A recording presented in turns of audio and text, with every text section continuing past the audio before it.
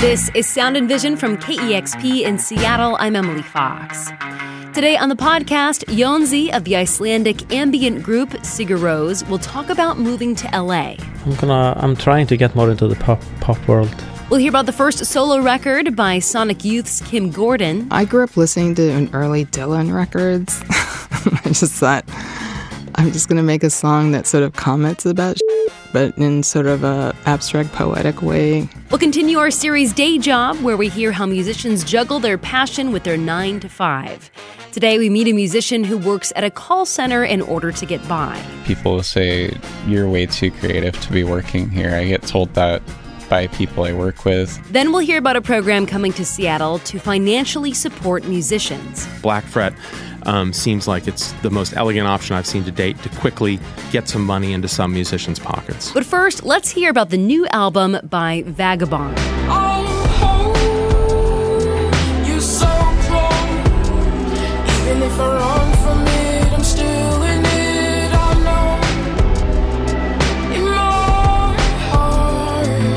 Vagabond is a stage name of Leticia Tamko. She released a new album last week. Tamko produced almost the entire album herself, and she's figured out how to do a lot of things on her own. Tamko immigrated to the United States from Cameroon at the age of 13 and taught herself English by watching reruns of The Fresh Prince of Bel-Air, and she learned guitar through video tutorials. The very first guitar I owned, my parents got from Costco. And I just watched the DVD that it came with, and I learned the major chords. And then I just use YouTube a lot, to be honest, to learn every instrument that I know. Tamko came up in the Brooklyn DIY scene. Her 2017 album, Infinite Worlds, brought her critical acclaim, which was surprising to her. It was definitely unexpected. I kind of put that record out with the intention of just getting more shows and having something to show people so that they can book me more for shows, and it kind of blew up way bigger than I thought. Tamko was working as an engineer at the time. She wanted to go to music school, but also came from a family of academics. She was told by her parents that she should get a job that was practical. But lately, she's been able to be a musician full-time. Her latest album was originally titled All the Women in Me. It's a line taken from a poem. The full line is, all the women in me are tired. The first time I saw those words together was in the Yura Wahid poem, and it really struck me, reading those words, knowing that the poet was a Black woman, and in the specific moment that we're in where everything is so awful right now, and not knowing how to talk about it. Didn't want to talk about it online or anything, because that isn't really the way that I wanted to have a discourse. And so I read those words, all the women in me are tired, and I just picked up my guitar and I wrote this song in a couple minutes, and it just kind of flowed out of me. And it's all the things that I have conversations about in my regular life with my friends, with people that I meet, and I really wanted to put that anger somewhere and put that solidarity somewhere, and just have something that makes me feel like I have power and I have a say, and makes other people feel like that too. That line still appears in the song Every Woman. It's on Vagabond's self-titled album, which was just released. Evening starts when I'm done. It won't be long before all the women I meet are tired. They just kick up their feet prior, 'cause we're not afraid of the war we brought on, and we're steady while holding you all. This is Sound and Vision. One of the founding members of Sonic Youth is out with the new solo record. KEXP's Dusty Henry has more. Throughout her 38 years working in music, Kim Gordon has consistently been at the precipice of what's next. Her band Sonic Youth, which formed in 1981, continues to be a touchstone for modern music. The group's classic albums, like Daydream Nation and Goo, became a blueprint for what would later be labeled alternative music. They had vicious guitar riffs and tones, as well as Gordon's almost spoken word vocal delivery.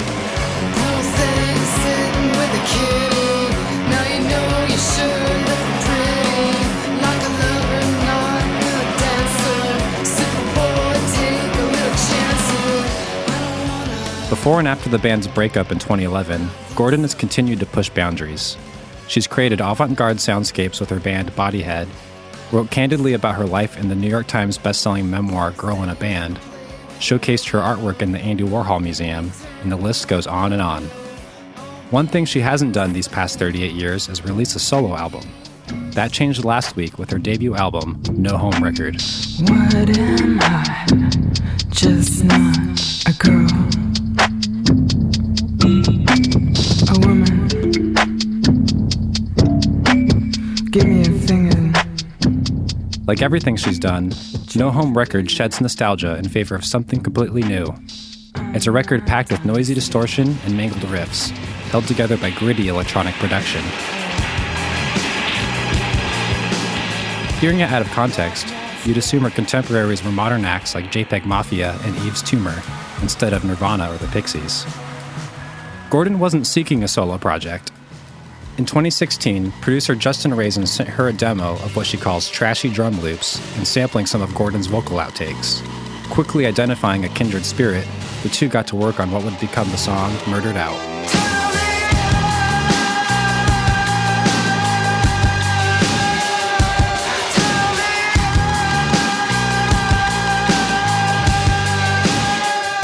It's kind of more like contrasting my more sort of lo-fi or sort of trashy aesthetic with Justin's kind of electronic knowledge. And he likes to take things really far and extreme and kind of junk up electronics with sounds. And I like that. I just seem to kind of go together.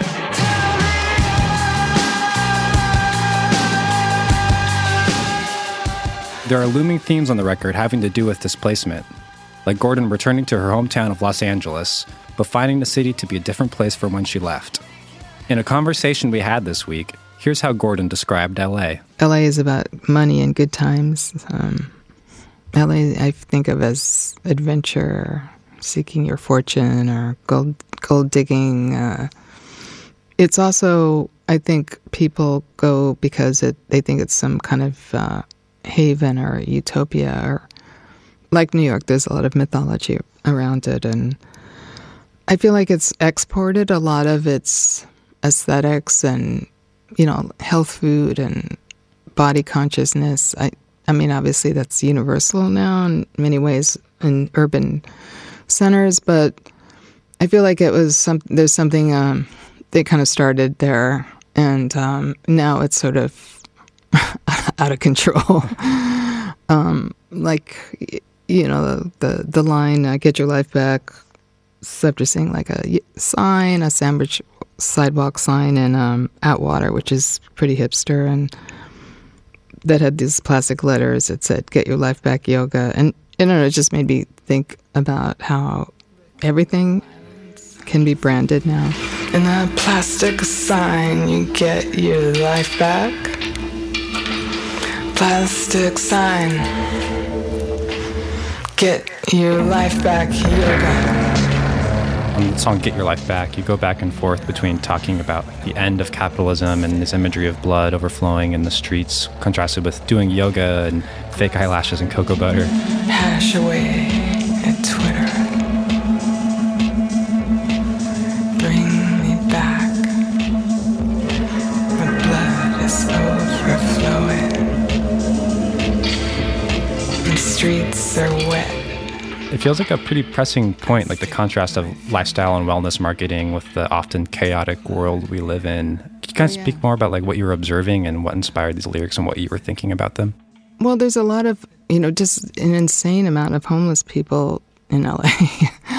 And I wouldn't say that it's quite seems normalized, but I mean, the hovels have grown and become quite elaborate. And so it's almost like becoming this permanent situation because things can't be done fast enough about it. But at the same time, it's next to a juice place or like a coffee place that sells $4 coffees, or I don't know. I grew up listening to early Dylan records. I just thought, I'm just going to make a song that sort of comments about shit, but in sort of a abstract poetic way, basically. And so I just started collecting these lines, and it was kind of interesting just the way they brushed up against each other. I feel bad for you. I feel bad for me. Get your life back, yoga.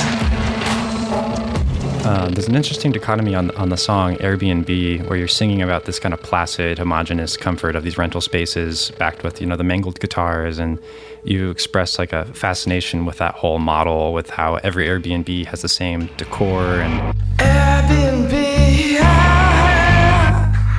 blue tiles and water bottles. in the song you call it an American idea. Could you talk a bit more about that and what like the Airbnb idea like symbolizes to you? Well, the American idea thing I just kind of threw in because maybe I'd run out of lyrics, but I read somewhere that Trump had copyrighted that slogan, or those two words, American idea, and I was like, wow, that's fascinating. American idea, copyright.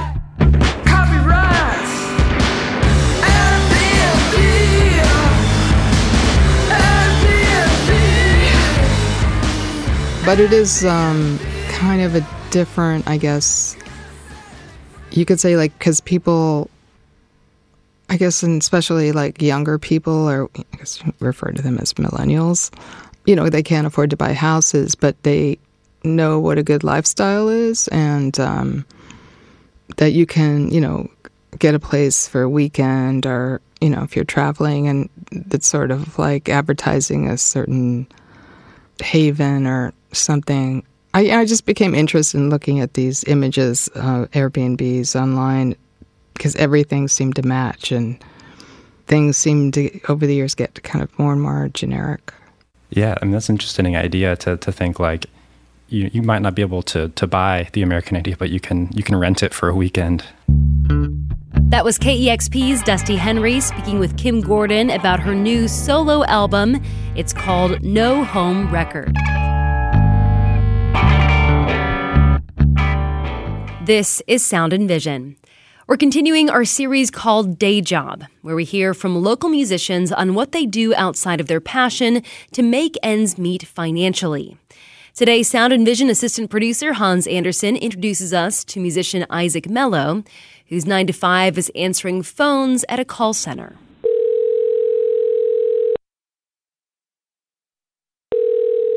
One way to get a hold of Isaac Mello is to call your local internet provider. Right now, I work full-time in a call center. I've been working in a call center for an internet service provider for the last 3 years. The last couple years, being a full-time worker, full-time student, and full-time artist has been a lot.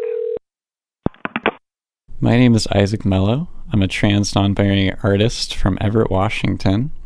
I am 23 years old, recently just relocated out to Seattle, Washington.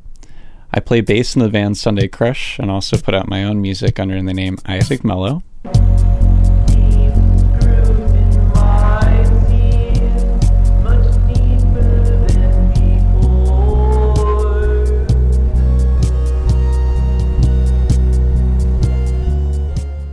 Isaac recently moved from Everett to Seattle. They live in a house venue called Werewolf Vacation. We put on monthly shows in the University District featuring avant-garde performance and live music and comedy that is very queer prioritizing and queer inclusive. It's an artistic community, one that is collaborative and supportive. And for Isaac, that's really important. Art is their passion, and there's no place they'd rather come home to after taking calls all day. They can express themselves and be known, which contrasts with their day job. The people at my workplace do know that I make music, and they don't really know how I do it, I think. I get that impression a lot where people will say, you're way too creative to be working here. I get told that by people I work with, and at the same time I get told by people you're way too smart to be working here. Isaac originally took this job because it paid more than the hardware store they were working at. But they quickly began to spend more money and became reliant on their wage, which they now regret. They feel stuck in an exhausting routine. This job has been a continuous force in stagnating me as an artist, I think. It's a large strain to go to work from 8:30 in the morning to 5 p.m., drive straight home, go to band practice within 15 minutes, practice until 8:30 p.m., come home, make dinner, do schoolwork, and then rinse and repeat, basically.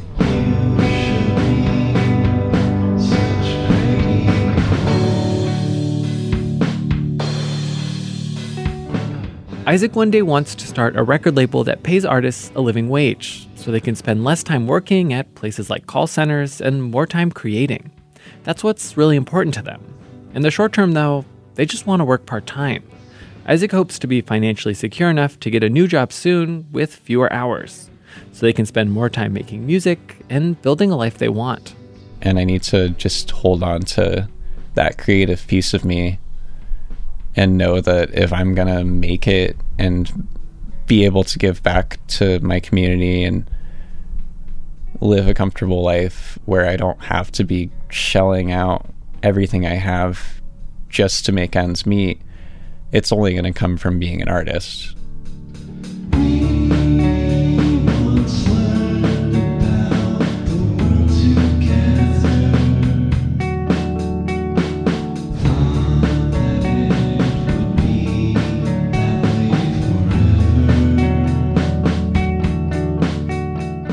This story was produced by Bree Ripley, Ryan Sparks, and me, Hans Anderson, for KEXP's Sound and Vision. Special thanks to Isaac Mello.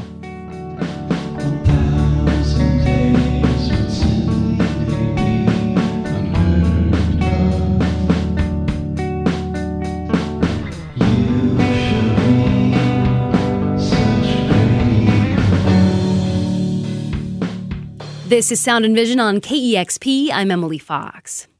Speaking of needing a day job to be able to survive as a musician in Seattle, we are now going to talk about a program that's about to come to the city to help financially support musicians. It's called Black Fret. It started in Austin, Texas. It's membership-based, and members get to see local bands perform intimate private shows for them. And at the end of the year, money from those membership fees are given out to musicians. Last year, Black Fret Austin was able to give out $20,000 grants to 10 different musicians or bands and smaller $5,000 grants to another 10 bands or musicians. That money helps fund tours or fees to make a record. Hi, my name is Ben London, and I'm the Executive Director of Black Fret Seattle. What is Black Fret? So Black Fret is a 501c3 nonprofit that started in Austin, Texas, a little over 5 years ago. And the premise was that they felt local music should be supported, local popular music, the same way that the opera, the symphony, the ballet has been historically. So they created this entity that created experiences, live music experiences for donors that then in turns around get aggregated out in grant form to musicians to support things like making records, going on tour, the sort of professional development that's sort of atrophying in the current musical landscape. You know, I talked with Ian Moore, who is helping start a program to provide health care for musicians, SMASH, here in Seattle, and it was kind of replicated off of a similar program in Austin. So it just seems like Austin in general really, really supports their musicians. They do, but they have challenges as well. Yes, there is this sort of symbiotic relationship between Austin and Seattle, that they're similar cities. They're not LA or Los Angeles, but they have a great music culture and a great music core. And I think it's something that our cities value. So we want to make sure that that doesn't evaporate as the cities go through growth and change and welcome in all these other industries and things that are changing the way our city feels. But I feel like in general, Austin has come up with programs before Seattle has to really, really support musicians. Are there other things that are happening in Austin that we can also look to them and say, maybe we should also be doing something like this in Seattle? Very much so. I think that they just announced, and I don't know all the specifics of this, but the city is going to allocate $3 or $4 million to support local music in the community, understanding that it's harder and harder as rents go up for clubs to operate and musicians to operate. They have a lot of these nonprofit structures like HAM. You mentioned a clinic that's specifically to support musicians, things of that nature. What Seattle has maybe more that Austin doesn't have that they're jealous of, though, is we have more music business infrastructure. So we have we have KXP. We've got this amazing conduit that broadcasts to the world and is a great magnifying glass. We have the Sub Pops. We have a ton of venues. We have, not only the national Live Nations and AEGs, but we have the Seattle Theater Group and independent venues and all of those sorts of things. And they'd love to have some of what we have. But what we see long term about the possibility of Black Fred is that it started in Austin. We're the test market for expansion. We could see this going into other cities, but then we can create connectivity between these cities and make sure that if a Seattle artist is going down to Austin for the first time, they're actually playing in front of people. If they're going to spend the money to get down there, they're not just going on vacation. They're actually working and going down there. And that's the challenge these days for musicians. Everybody wants to go on tour, but if you're not playing for anybody, you're just taking a leisure trip. So let's say, January 2020, Black Fret Seattle is going to kick off. And let's say a year or two down the line, what would success look like to you? How would it function? If I'm someone that's thinking about becoming a member, if I'm an artist that wants to benefit from this, what does success look like for you? I think what success looks like is that in 2020, a member will get to come to 12 privately curated events highlighting the best and brightest of local Seattle music, not tied to a specific genre. And then at the end of that year, we'll have a gala in January of 2021 where we'll give away our first grant dollars and we'll start the cycle all over again. And the success will be that every year we're giving out more money, we're impacting the success of more artists, and giving people, creating new pathways for giving and support within the music community that don't currently exist. Why do you think this is so important to be having this program here in Seattle, especially at this moment of time? Bringing Black Fret to Seattle is incredibly important just because music is such an essential part of the culture of our city and has been. But at the same time, our city is going through unprecedented growth, which I'm not complaining about. I grew up in Cleveland, Ohio, and a city in decline and a city in growth. People complain just as much. But with that being said, there's economic factors that are making it harder and harder for musicians to survive. And that when the cost of living hits parity with places like Los Angeles or San Francisco, we're seeing more of our musicians head to these places because there's the perception or the reality that there's more opportunity for them. And personally, I don't want to live in a city where music is not a big part of it. And I just see, I've lived the life and I see younger musicians or musicians in general, the challenges they are facing in a world which I call the sort of triple threat. You have the raising cost of living, the demonetization of recorded music where streaming revenue has not caught up. And the third thing is there's been some changes in the concert business where local artists aren't really put on national tours the way they once were to support acts. So it's sort of how do you build a career when all you're doing is putting money out and there's really not much money coming in. And so Black Fret seems like it's the most elegant option I've seen to date to quickly get some money into some musicians' pockets. And you don't have to wait on the government to do anything or a city government or anything. Well, I would love it if the government was involved, but unfortunately to date, the U.S. has not really taken the attitude that Canada or Australia or the U.K. have in supporting arts as a major export. And if you live in Canada, you can already get grants to make records and do a lot of these things. And we don't have that opportunity here. But at the same time, when you ask somebody about Seattle, what do they usually say? They say Starbucks, they say Amazon, and then they say Nirvana or music or things that. I mean, it's one of the reasons that people travel here. And as our friend James Campbell always says, it's not just Seattle's good looks. It's not just the mountains and the trees and the water. It really is this sense that you're coming to this vibrant hub where you can have great food and great music and great outdoor experiences and great cultural experiences. And if one part of that system atrophies, then you really lose the character of what makes this region. Anything else you want to add on Black Fret as we kind of start wrapping things up here? I think Black Fret can be successful if we can engage the entire community to come together and realize that we can't wait for a perfect solution to drop from the sky, that if we all invest a little bit, we can ensure that this continues to be a vital region for music and arts and culture, and that it's incumbent on us. If we live here, we pay taxes for the streets, we pay taxes for fire and police. This isn't a tax, but if we support our arts and culture, then that's increasing our quality of life, and I think that Black Fret is the best conduit today that I've seen that can do this quickly. And I guess lastly, I'd say that I just feel like where we are right now, we're in a little bit of a triage situation, that the Bay Area has become a cautionary tale of what can happen to a city, and particularly a city that was known for its vibrancy and its arts and culture, and has really become a monoculture over the last 5 or 10 years. And I think that we don't have to do that. We can learn from what they've done, and that we can invest, and we can ensure that this is a city that represents the best and brightest of creatives. And Black Fret, to me, is the most elegant solution I've seen to date as a starting point to do this. I've been speaking with Ben London, Executive Director of Black Fret Seattle. Ben London, thanks so much for coming in. Thanks for having me. This is Sound and Vision on KEXP. I'm Emily Fox. Jónsi and Alex Summers are in the middle of their North American tour. They've gathered an entire orchestra to come together and perform their 10-year-old album, Rice Boy Sleeps. Jónsi is best known for his whale-like vocals as frontman of the Icelandic group Sigur Rós.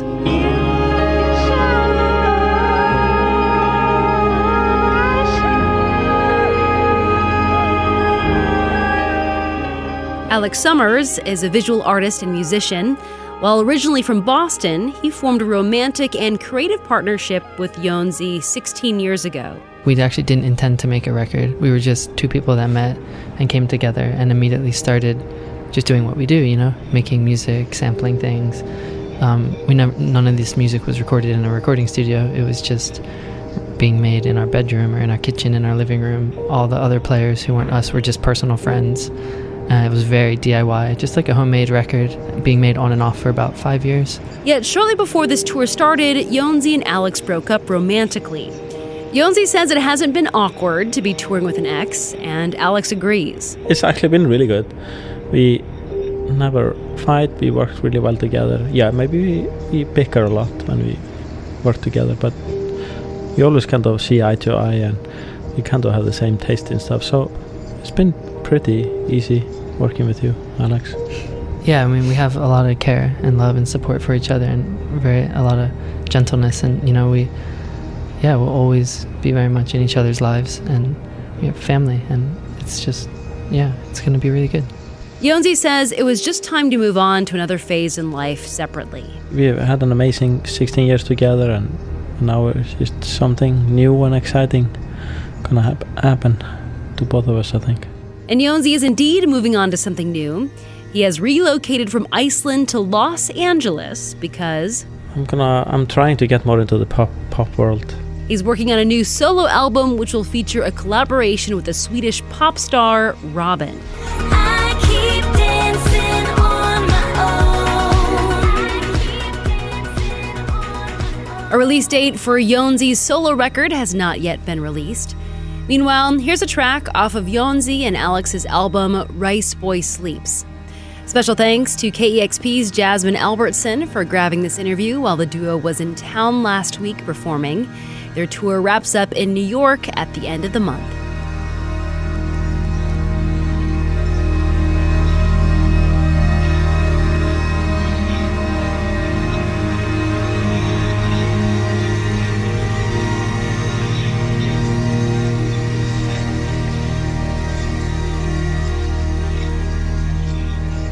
This is Sound and Vision. Since Jónsi and Alex's music is so ambient and calming, it inspired this week's listener question. We asked, what is your go-to song to calm you down and why? Here are just a few answers. So my name is Ellison. I'm from Seattle, Washington, and a song that calms me down is Hippie Pola by Sigur Rós. I remember first hearing it when I was an angsty teenager in college and really struggling with everything. The weight of the world, which was grades and what I was going to do with my life, and some healthy mental health issues. And I remember the time I really heard the song for the first time was when I was doing this driving around aimlessly in a borrowed car with the windows rolled down and the music up loud and the heat on really high. And that song, which was track 3, just really took me away, and it made me feel like I didn't have all of that pressure on me anymore and that everything was just okay. And all through college, I would listen to it often, a lot of times doing silly things like lying on the floor, just listening to it really loud because it made me feel better. And I kind of forgot about it until recently when, it was like a week ago, someone on KEXP played it and I was in the car going backpacking this time. And it just reminded me of all those times lying on the floor and driving around and how great it made me feel.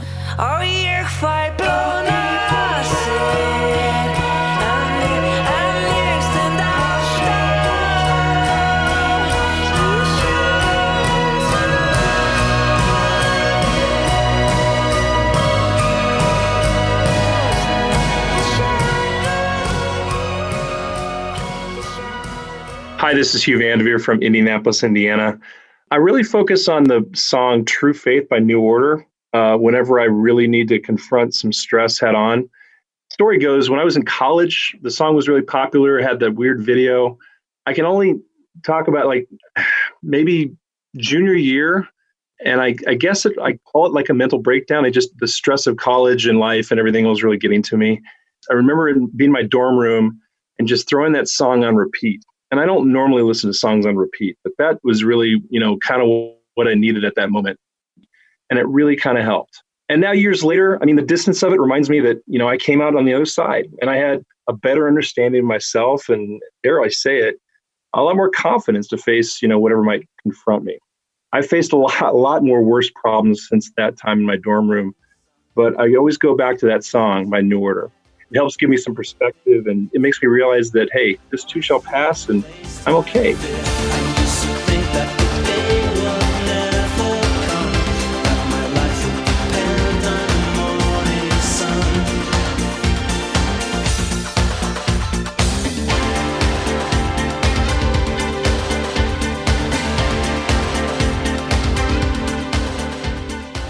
So my name is Kendall. I'm from Western Washington, but I'm currently living in Santiago, Chile. I've been here for about a year and a half, and the song that calms me down, that chills me out, is Home Again by Carole King. And the reason for that is because while I love my lifestyle here and I've chosen it, and it's very rewarding, it's also very challenging. And that's because it's hard to make new friends and meet new people. I also work from home, so that's probably a factor as well. So it can feel really isolating at times. And whenever I feel that way, that song, Home Again by Carole King, never fails to give me that warm feeling of being home. So it's something I always turn to whenever I'm feeling down. Snow is cold, rain is wet, chills my soul right to the marrow. I won't be happy till I see you alone again, till I'm home again and feeling right.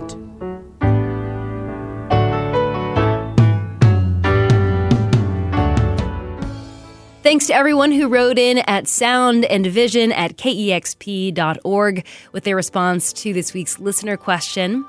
And let's wrap up the show with our final question. Why does music matter? Here's Yonzi and Alex. It's why where I am now.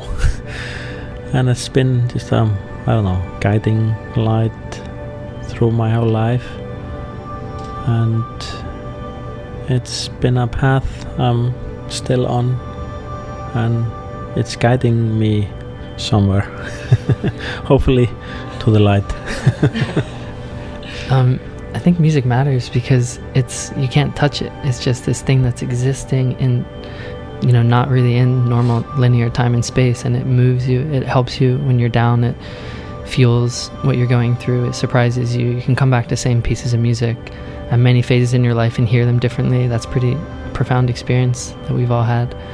And even in times like this, where Yonsei mentioned in this interview that we're like going through separation, like it's so beautiful to have music there to pour everything into and create music and share it, and hopefully, just spark newness in the world and create waves of something positive and something new and creative. And yeah, this is kind of amazing. It's invisible, but it still moves people in like profound way, and people kind of don't know why. It's just kind of amazing. Yeah, it's like purely instinctual. You don't need to know anything to play music or to create music or to listen to music or to engage with it. It's just like this thing that we all have. It's really cool.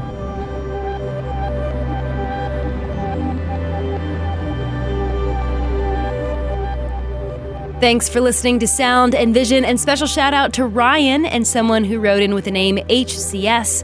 They wrote a review recently for the Sound and Vision podcast on Apple Podcasts. I cannot tell you how much writing reviews, subscribing, and rating this podcast really does to help allow other people to discover this show. It really means a lot if you would just take a minute of your time and do that now. And KEXP would also love to see a one-time $20 donation at kexp.org/sound. I would love to be thanking you on this show next week for subscribing, rating, and reviewing. Thanks so much for listening, and let's chat next week.